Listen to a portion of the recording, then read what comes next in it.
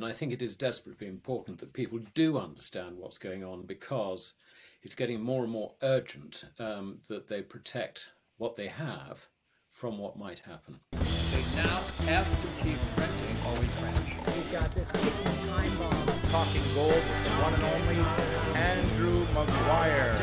Welcome to Live from the Vault.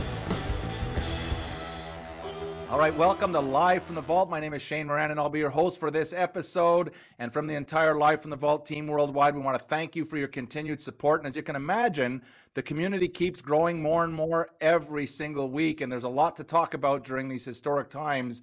And Andrew Maguire is in the house with returning special guest, Mr. Alistair MacLeod, and we'll be talking gold. This is going to be an amazing episode, so fasten your seatbelts. You know, Live from the Vault gives you access to information and updates that you just can't get anywhere else, and this episode will be no exception. So just before we go to talking gold with Andrew Maguire and Alistair MacLeod, remember to please keep spreading the word about this channel by liking, sharing, hit that smash subscribe button. You know how that works. And this is it really helps us reach even more and more people on these important topics, especially in these times here. And then while you're at it, just hit that bell if you'd like to be notified as each episode goes live. So hit it now. And so with that, let me introduce our special returning guest. And what's really interesting is less than a week ago, I had someone call me and say, hey, you need to get Alistair MacLeod on. And I said, he was on. We've got him on episode number 35. And here he is today. Alistair's been a celebrated stockbroker, a member of the London Stock Exchange for over 4 decades, and his experience encompasses equity and bond markets and fund management, corporate finance, investment strategies. So with that, hey, let's get over to the UK and talking gold with the one and only Andrew Maguire. And here we have Alistair MacLeod. Over to you, Andrew. Alistair, thank you so much for the return visit. And look, I might just say, look, anyone who doesn't know Alistair, I'd be amazed if you don't know Alistair. But most of us in the gold community will, that if by chance you haven't, you need to know that Alistair has he has so much experience in the financial industry, and it struck me last time. He is the epitome of an incisive thinker, and he understands the economics, the financial history. History is so important when we see it rhyming again and again, Alistair, and really, you know, he's a good demystifier, and I'm sure that's not a real word, but of the complex world of high finance. So welcome, Alistair, and so nice to feel that you spare the time to be with us. Andy, you're being very kind. Thank you for your very kind words, and it's very much my pleasure to be back with you again. And going back to what Shane was saying in the introduction about sort of hitting the button, one of the things that I really am so keen on is to educate people about what actually is going on, not the official version, but the real version. And I and also a number of my colleagues like James Turk have dedicated ourselves to that end. And I think it is desperately important that people do understand what's going on, because it's getting more and more urgent that they protect what they have from what might happen. Yeah, and obviously, we're always looking forward to getting your views on some of the economic drivers relating to gold, etc., because we obviously all focus on gold. But perhaps we should start by looking at the elephant in the room, which is, of course, the petro-ruble, the blowbacks of the Russian-centric sanctions are having on the West. And I know you've done some excellent work, read it on Zero Hedge a couple of times, 2 or 3 times now, recently, been published a lot, because I think people look to you now for, you've included the history and how this all comes together. But what's your thoughts? Again, you mentioned the narrative. You question the narrative. We all question the narrative, and that's an important thing. Yeah, I mean, my approach to this is very much sort of top down. I mean, from the very, very far top looking down. And if you look at the geopolitical dimension, to all this. What we are seeing is we're seeing the emergence of superstates in Asia. And these superstates in Asia actually have a pretty good understanding of what the Americans are doing with their money. And I mean, we first noticed this back in March 2020 when the Fed went all in with zero interest rates, 120 billion a month of QE. I mean, it was clear to the Chinese that this was the most inflationary move they'd ever seen coming out of the dollar. So what do? They started stockpiling commodities. I mean, we're not just talking about copper, nickel, the dreaded nickel, but also grains. And so we've got a situation where even before Russia walked into the Ukraine or tried to take out Ukraine, China had the majority of the world's rice stocks, wheat stocks, maize stocks, I think about 30% of global soybean stocks. So, when this is for 20% of the world's population, now, very, very smart move, particularly with the benefit of hindsight. Now, whether they knew that the Russians were going to attack Ukraine or not, we don't know. But the effect of that is that this summer, there is going to be genuine starvation around the world. And the Chinese were protecting themselves from this. So China has already commoditized her currency in that sense. And you can see, if you look at what the Chinese renminbi has done against the dollar, since that March episode for the Fed, the renminbi has increased by, I think, around about 12% or so, or thereabouts. So there has been some protection there, not total. And China still has firepower to protect her own currency, which she has not yet deployed. And by that, I mean undeclared stocks of physical gold, which she does not include in her reserves. And I estimated that could be as much as 20,000 tons back in 2002. And that was when the Chinese government then permitted the Chinese public, to begin to accumulate gold. They opened the Shanghai Gold Exchange and they even advertised on television, buy gold. And the result is that since then, roughly, I think just over 20,000 tons of physical gold has been withdrawn, in other words, delivered from the Shanghai Gold Exchange. So, we can see that I would say a minimum of 20,000 tons is in Chinese government hands in various sources. And also, you've got another 20,000 tons in public sources. Now, the public holding is probably 60 to 70% jewelry. So it's not monetary gold quite in that sense. But in Asia, as we all know, the Indians and the Chinese do regard gold jewelry as money, and there is very little premium, if you like, between jewelry and physical gold, and they use it. I mean, in India and Indonesia, there are networks of pawn shops who will take in gold as collateral for loans of paper money. So what you get in India is you get the farmers.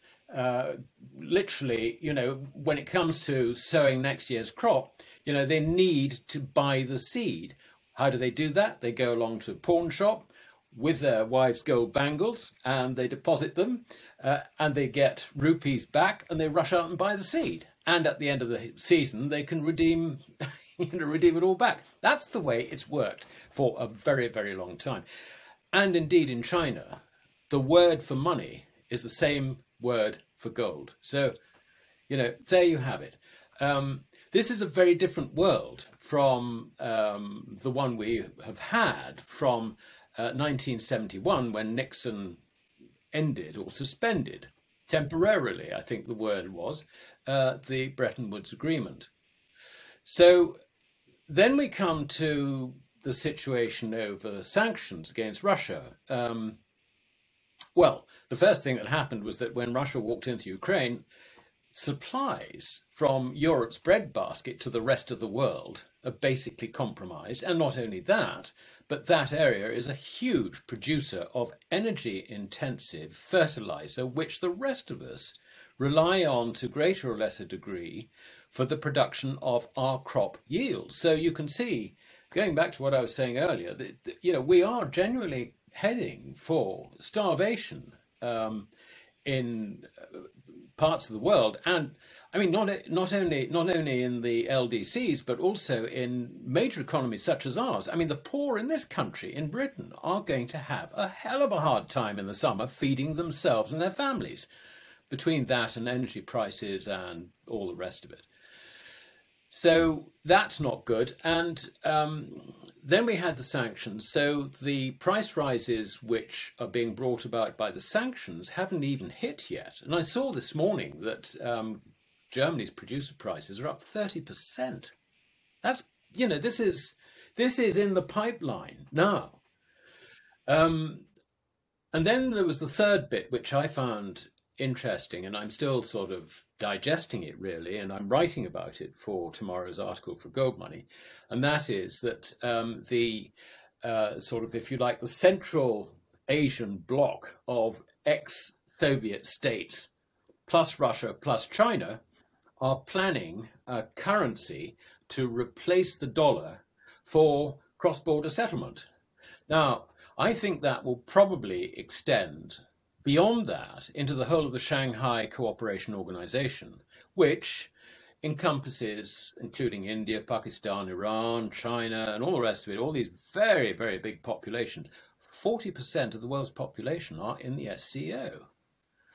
Now, the one thing that they don't want is they understand that when the dollar's purchasing power goes down, because it is being debauched through issuance by the Fed, that there is a transfer of wealth from dollar deposits to the US government. Now, if you're a trader in the middle of Asia and you got a dollar balance and you see this going on, you say, hold on a minute, we don't want this. So this is, if you like, the driving force behind this new currency.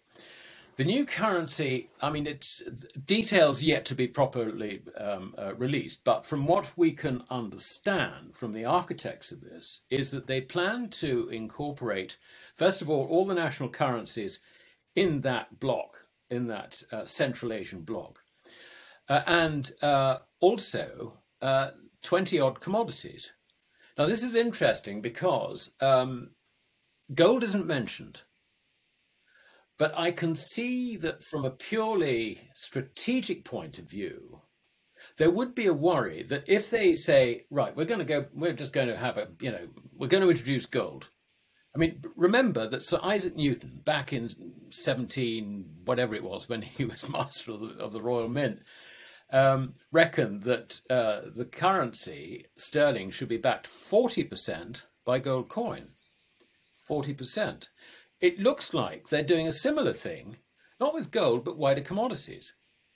So what's the difference? I mean, the difference is, from their point of view, that, if you've got one commodity, call it gold, that leaves your new currency open to being manipulated by outside forces. I mean, we see this all the time, and you can give us chapter and verse, Andy, on the interventions in the gold market, and how the various sort of, if you like, state interests and all the rest of it just whipsaw the whole thing around. Bank of International Settlements, the U.S. Treasury, whatever. So by having a basket of currencies, they are not exposed to that problem.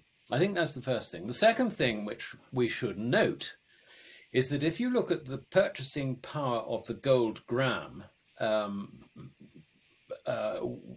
with respect to commodities generally, it's remarkably stable. I mean, it really is. The price of oil today in gold grams is 30% lower than it was in 1950. Now, it's a similar story with all the other commodities. The volatility is in paper currencies, not in commodities themselves when you price them in gold. So a basket of 20 commodities. Okay, there's room for them to fiddle around with it and all the rest of it. We can accept that. But you can see that they're designing something which is getting away from the Western currency catastrophe. So what's the Western currency catastrophe? That's really the next subject.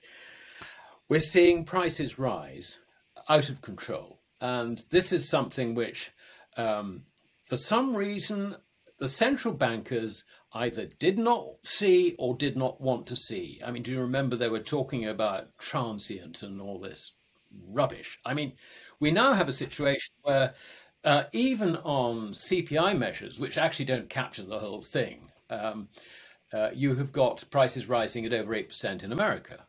Now, if I go back to the last time we had an inflation episode, the 1970s, we went into the 1970s with the Fed funds rate at 6.6%. We're going into this one with the Fed funds rate at, well, it started off at zero. And if you look at at where we ended up in terms of bond yields, now this is the interesting thing. In terms of bond yields, the 10-year US Treasury note, I think, ended up yielding about 15% in 1980. And where are we now?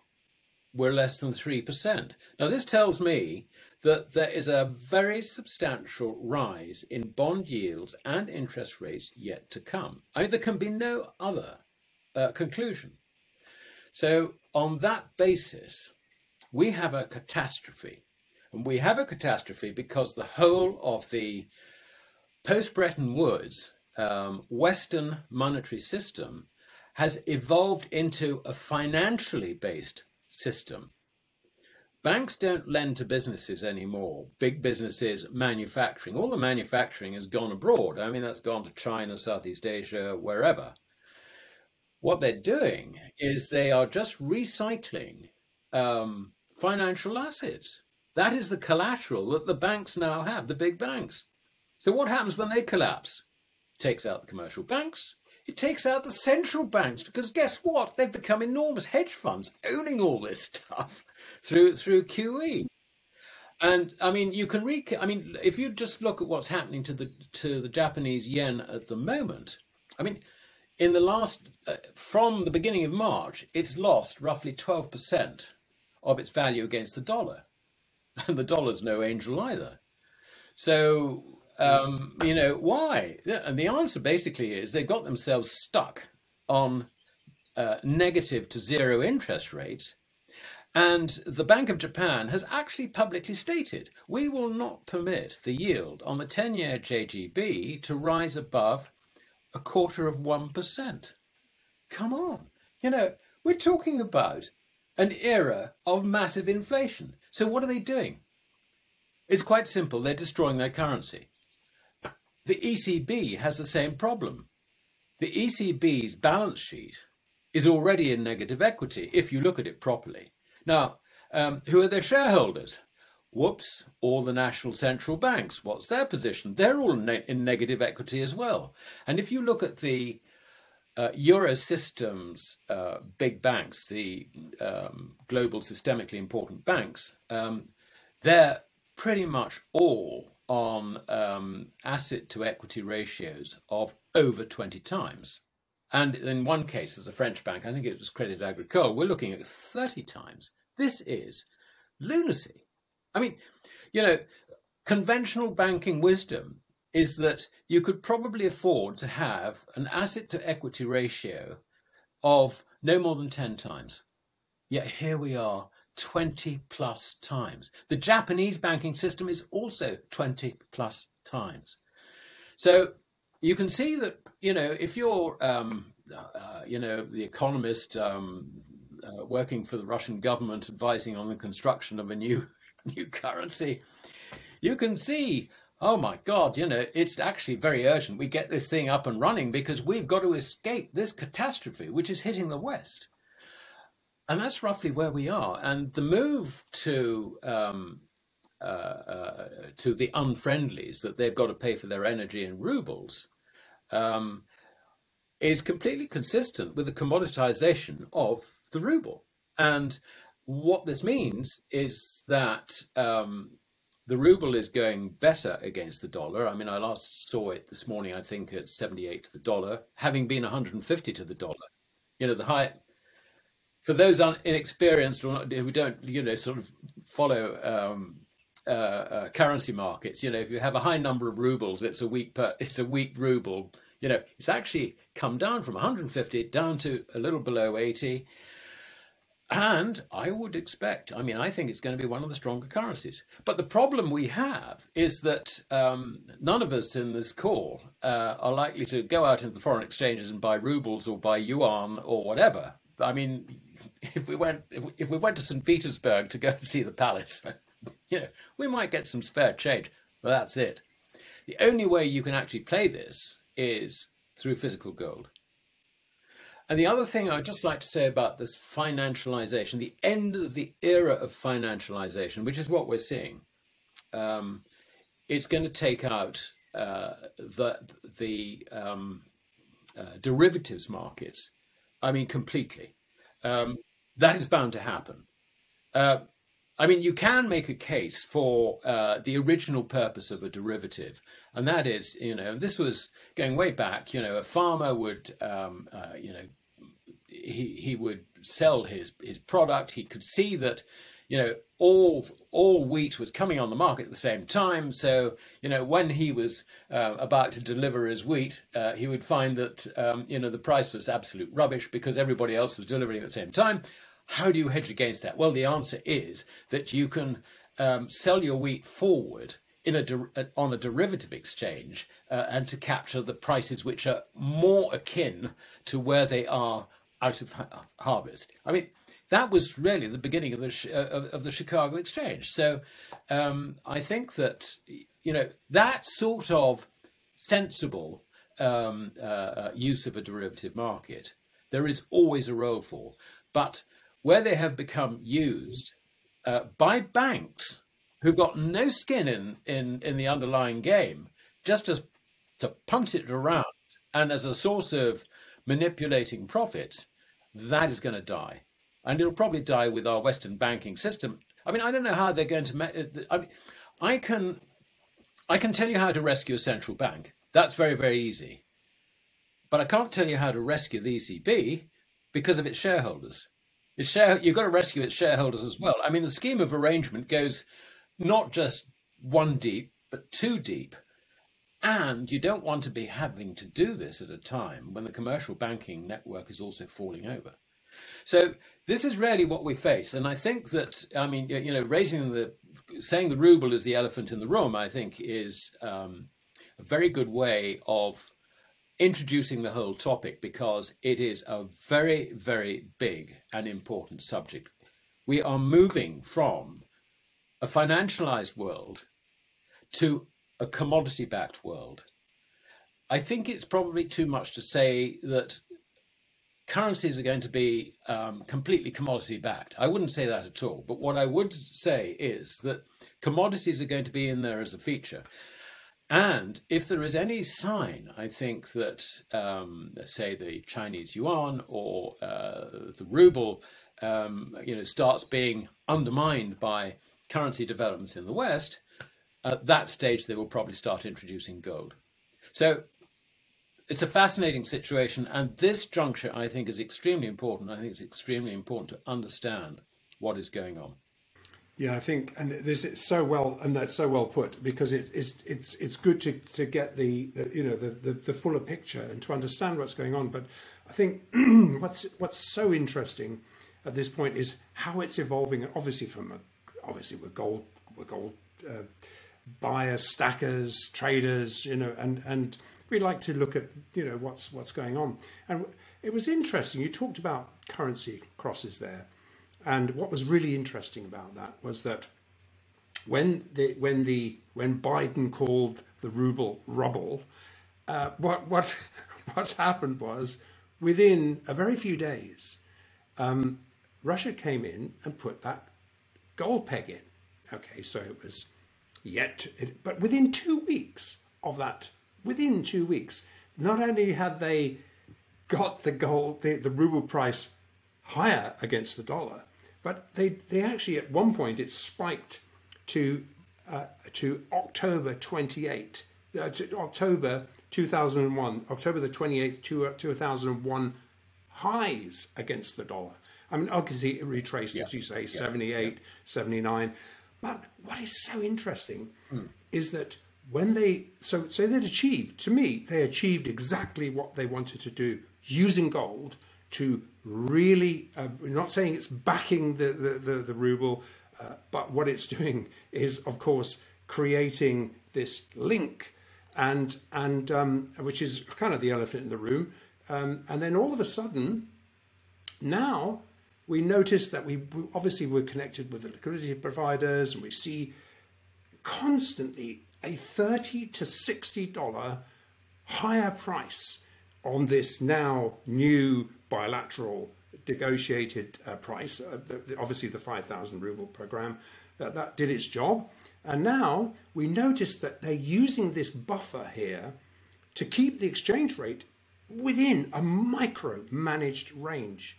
And it's so interesting because we watch it like a hawk every day. We watch the liquidity providers telling us what the XAU ruble price is, not the XAU US dollar prices, and then obviously against the exchange rate.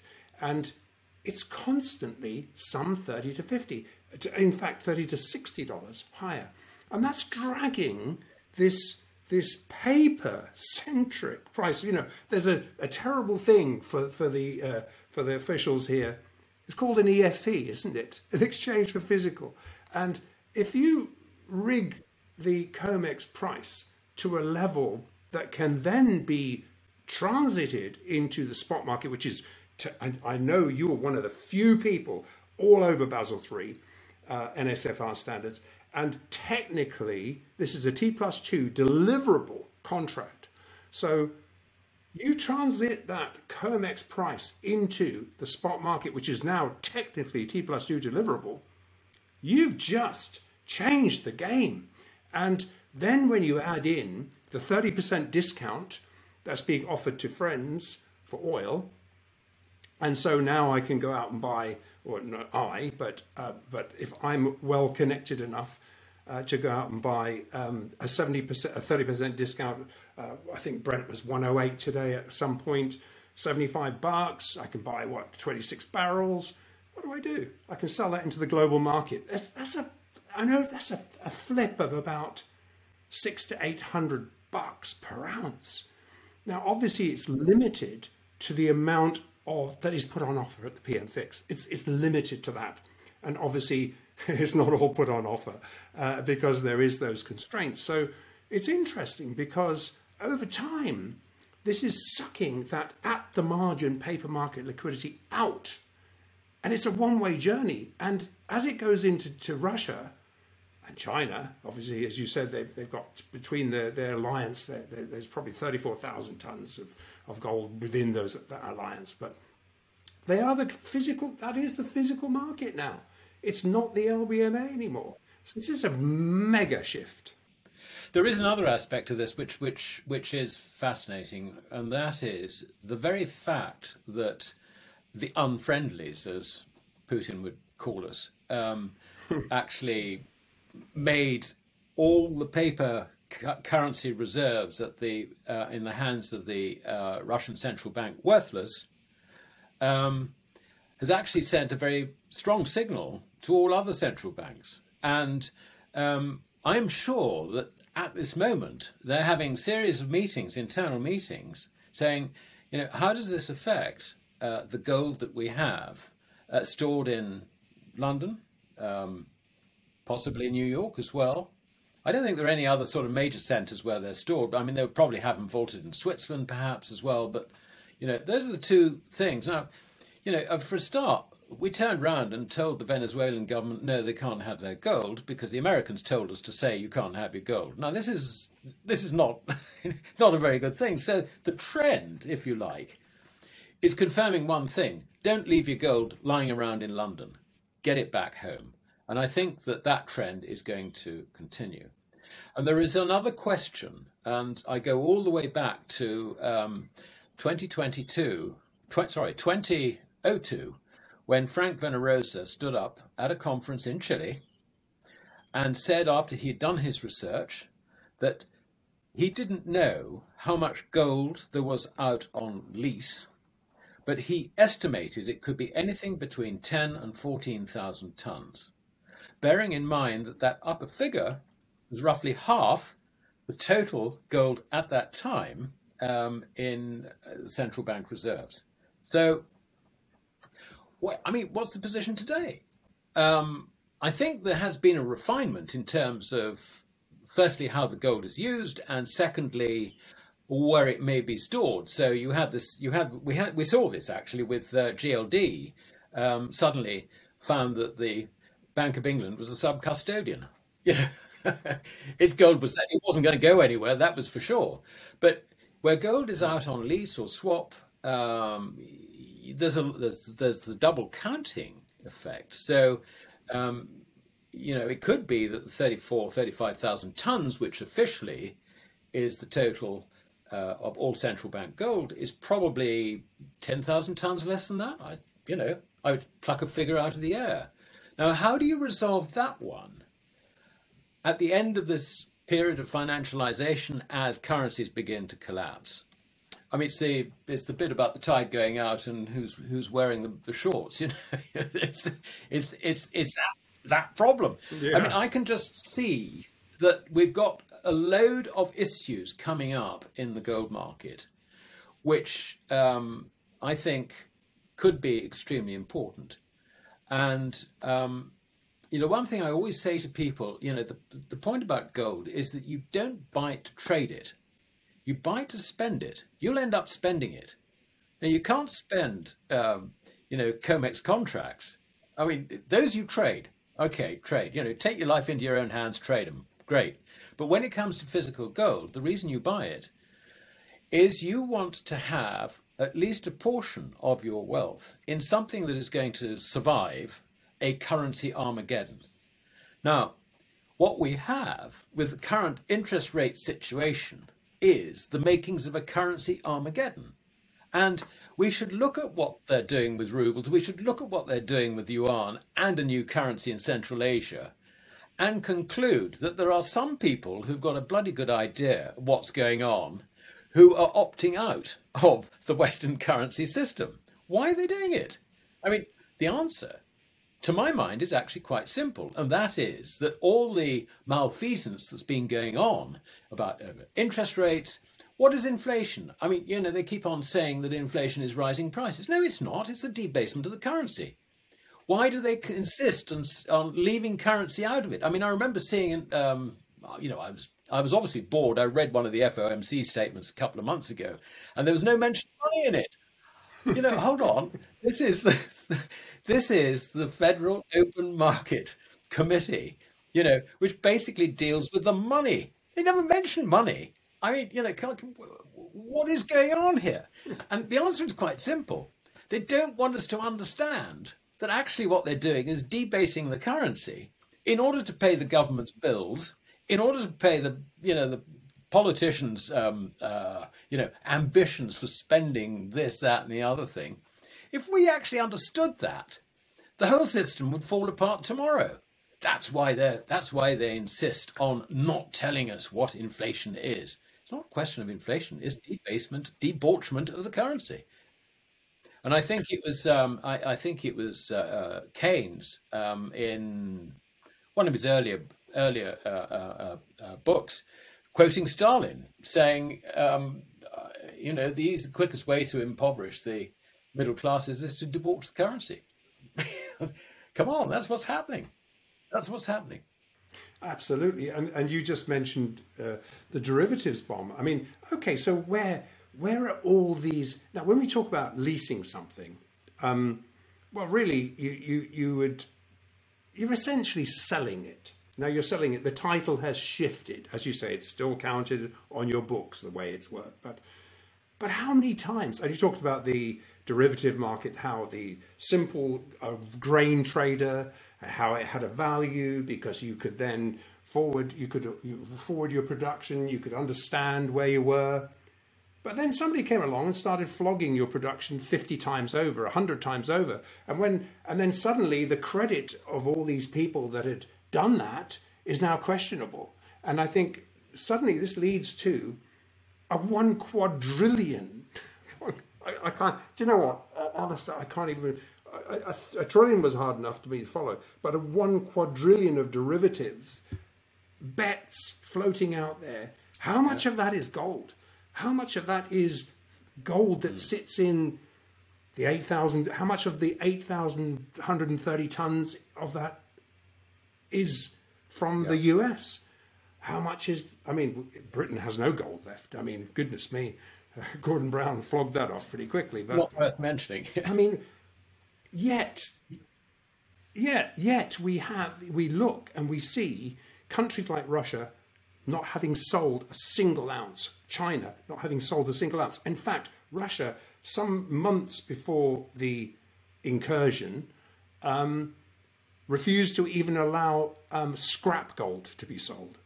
I mean, to that degree. And so really, I really doubt any of that is rehypothecated. I think somewhere between us, I think you've mentioned 12,000 tons for probable for Russia. Our liquidity providers, after 3 years of data, have said somewhere around 14. So somewhere within that bound is there's empirical evidence to suggest that. And then China, as you say, 20.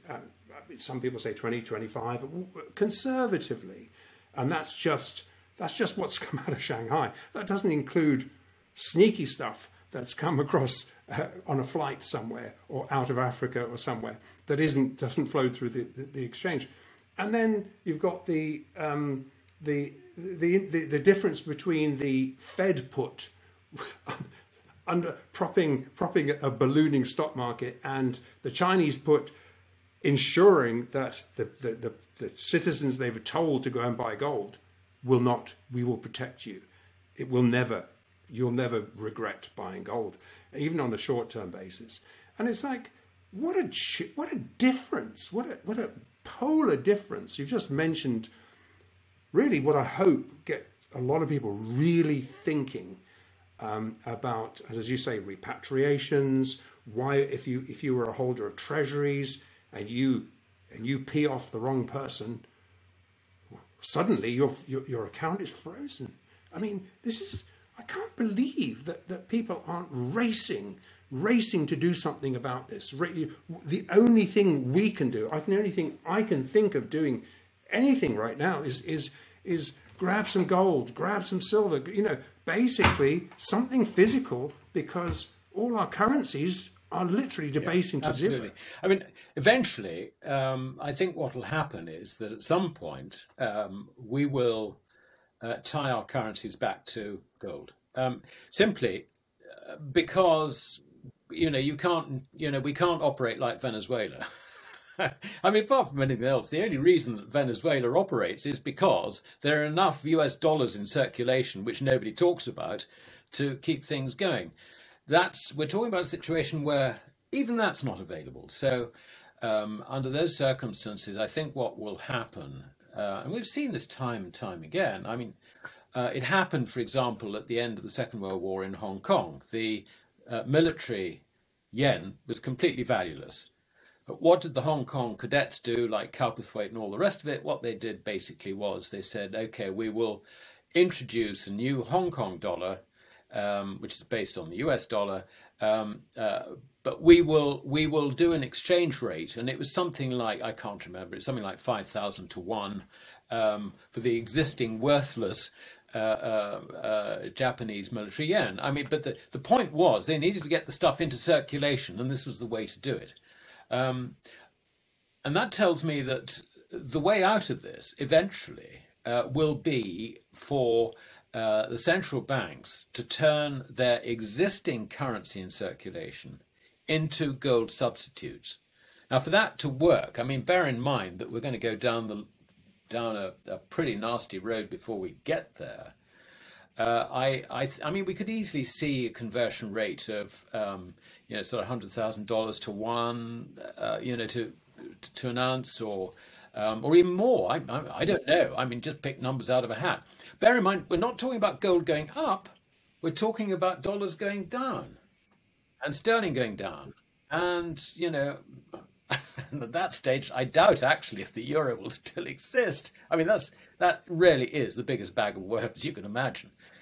And the yen, again, might remind the few people left around of what happened in Hong Kong in 1945. Yeah, I mean, it's that serious. We've got to get over the problem as well that intellectually, the establishment does not understand money anymore. It does not understand that legally, and I'm talking law now, Roman law, codified in British law, which became the basis for the international banking system.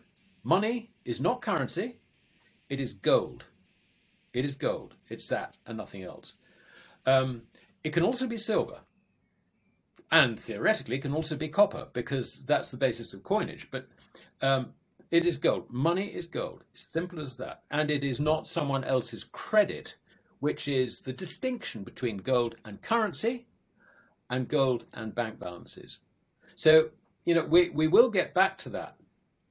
The other problem is that not only do the central bankers not understand money, which I know is an amazing statement to make, but true nonetheless, but they're guided by the wishful thinking of Keynesian macroeconomics. And that's such a load of rubbish. That's got to be completely abandoned, and we have to get back to reality.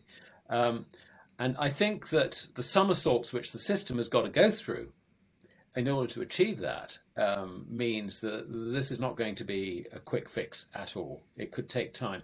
And I will also say that there is a temptation, there will be a temptation as the purchasing power of Western currencies sinks, that they will come up with something else, like, the new central bank digital currencies. No, this is another attempt by the people who screwed it up in the first place to do it again.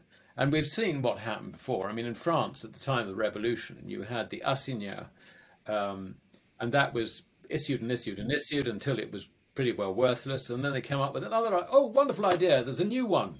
We got a new currency, the territorio mandat. That lasted 6 months. That was it. So, look, this is a matter.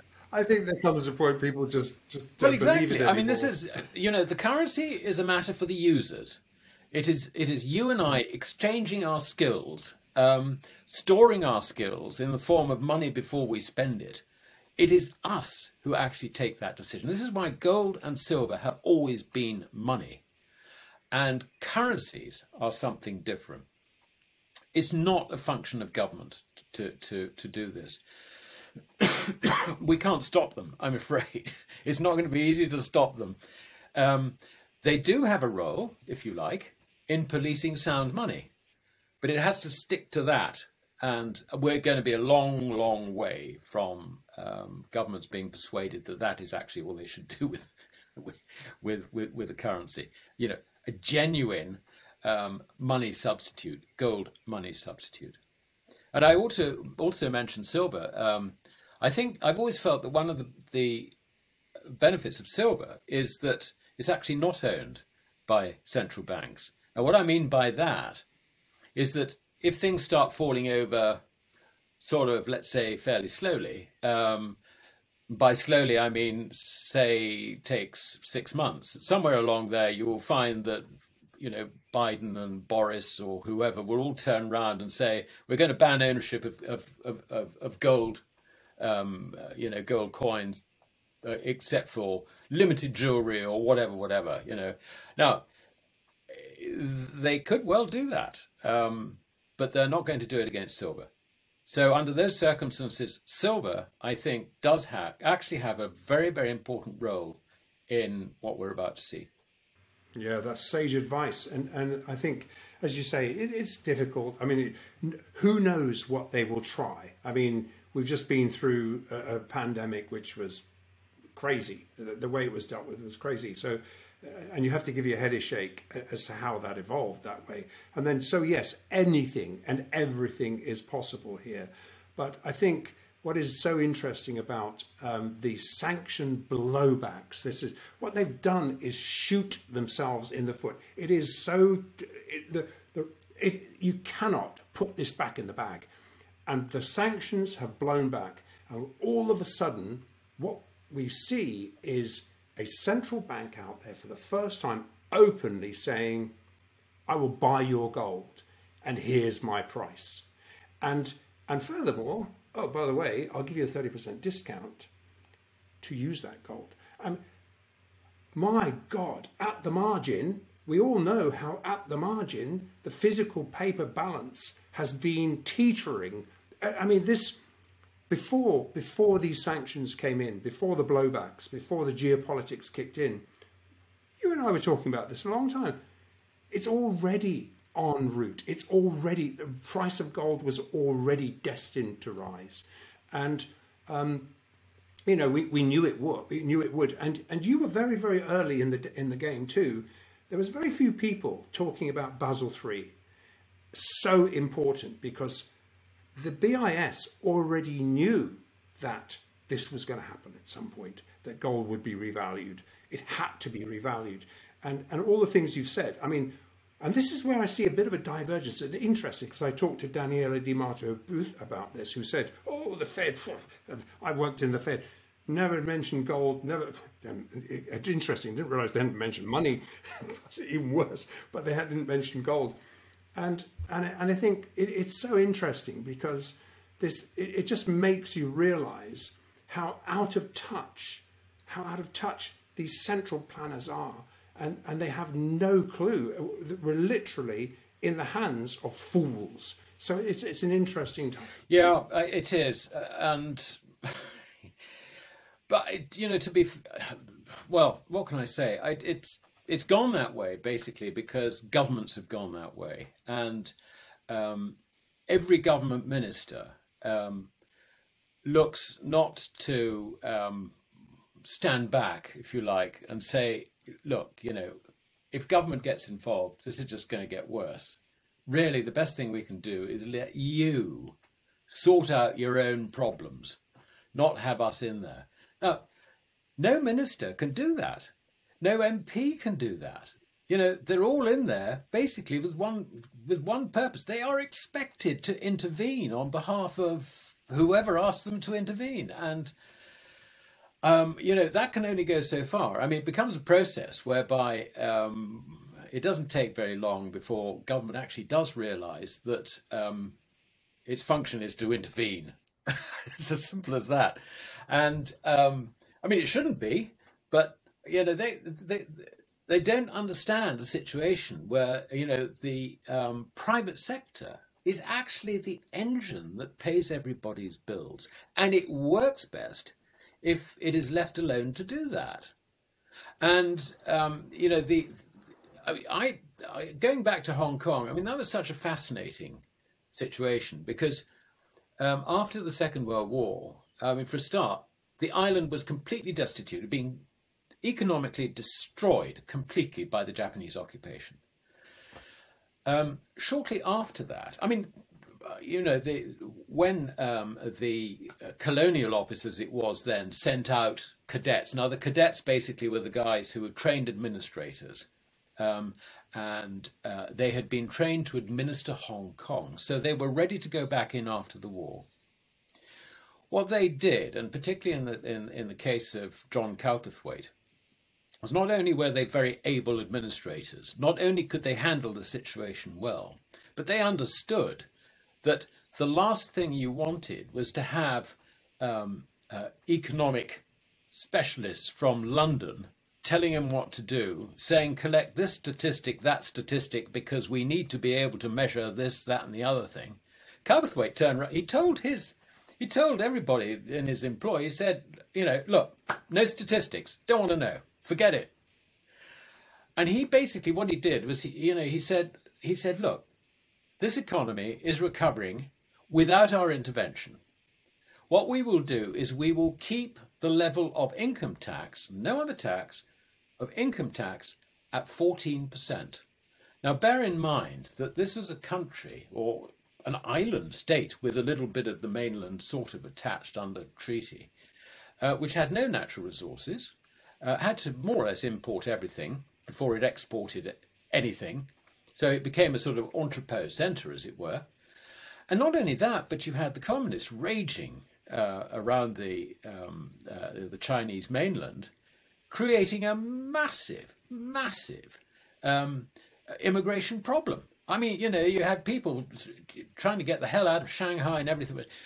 But what they did with Shanghai was they said, oh, well, okay, all these traders want to come out of Shanghai.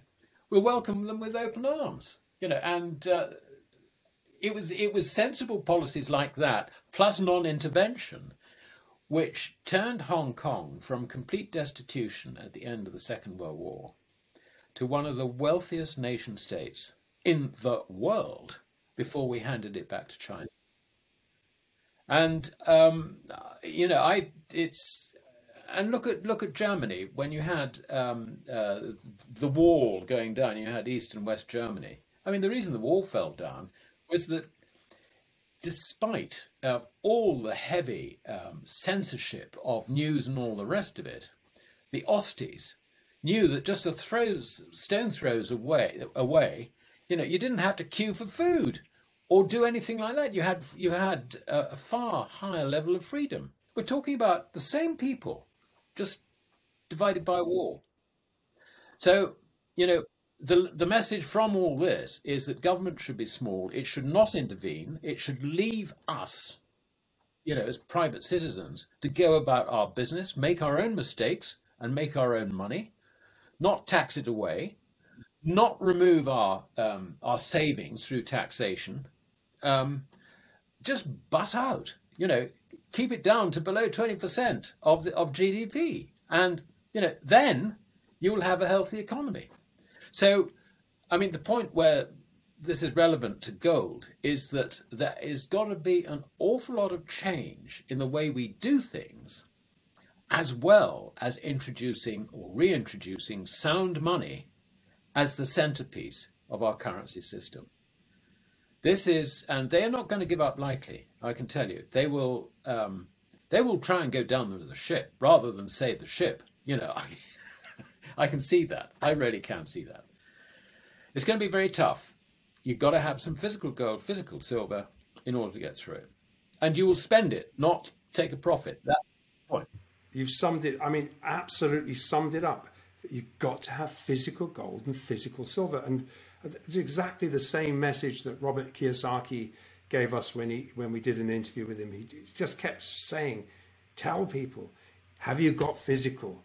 All I care about is, have you got physical? And I think, as you say, we don't know what's going to happen. You've just outlined all the things that very likely will happen, because history always repeats itself at some point. And you've drawn some really interesting parallels there. And I think all we can do, I think, at this point is to be our own central bank and literally make sure we've got some physical and in our possession, and make sure they can't take it away from us. And there are ways of doing that. So, but again, we've got the beauty of this, the irony of this sanctions is that all they've done is really open the gold window again, and accelerated the process. As you say, they don't want to go down with the ship, but they may have to. But as you say, you know, how little gold is held. What is there is probably rehypothecated to a large degree. How little gold we have in comparison to just combine the empirical evidence that we have, say 34,000 tons of gold between Russia and China. There's the physical market, not the LBMA. I mean, there's where the price is going to be set. Yeah. And there's an active buyer there saying, bring it on. I'm sorry, but I don't think there's any going back from here. And I think it's going to be very tough for them to actually confiscate gold or those kind of things. But I do take I think we should all listen to your advice there. Silver, gives you another degree of separation. It's a very important, and I think thank you so much for sharing all your sage thoughts with us today, and you've spared an hour of your time here today, and really do appreciate everything you've brought to us. Well, I very much appreciate your live from the vault sessions, because it certainly keeps me informed about what's going on in the market, which is always interesting. But I would say that one of the problems with the LBMA is I don't think any member of the LBMA actually understands that bigger picture which we've been talking about. But nonetheless, it's interesting, to sort of know what is going on within the LBMA, within the Bank of International Settlements, their trading desk, and so on and so forth. And it just helps put the complete picture together. So I'm very grateful for that too. Well, all the pieces of the jigsaw are there for us all to make up. As you say, it's down to us. We have to make up our own minds. That if we're left alone enough to be able to go and buy our gold and silver today, at least they're not interfering with that yet. So at least we have that window of opportunity ourselves to stack physical. But thank you so much, Alistair. It's been such a buzz to have you. That's very much my pleasure, Andy. And thanks, Shane, too.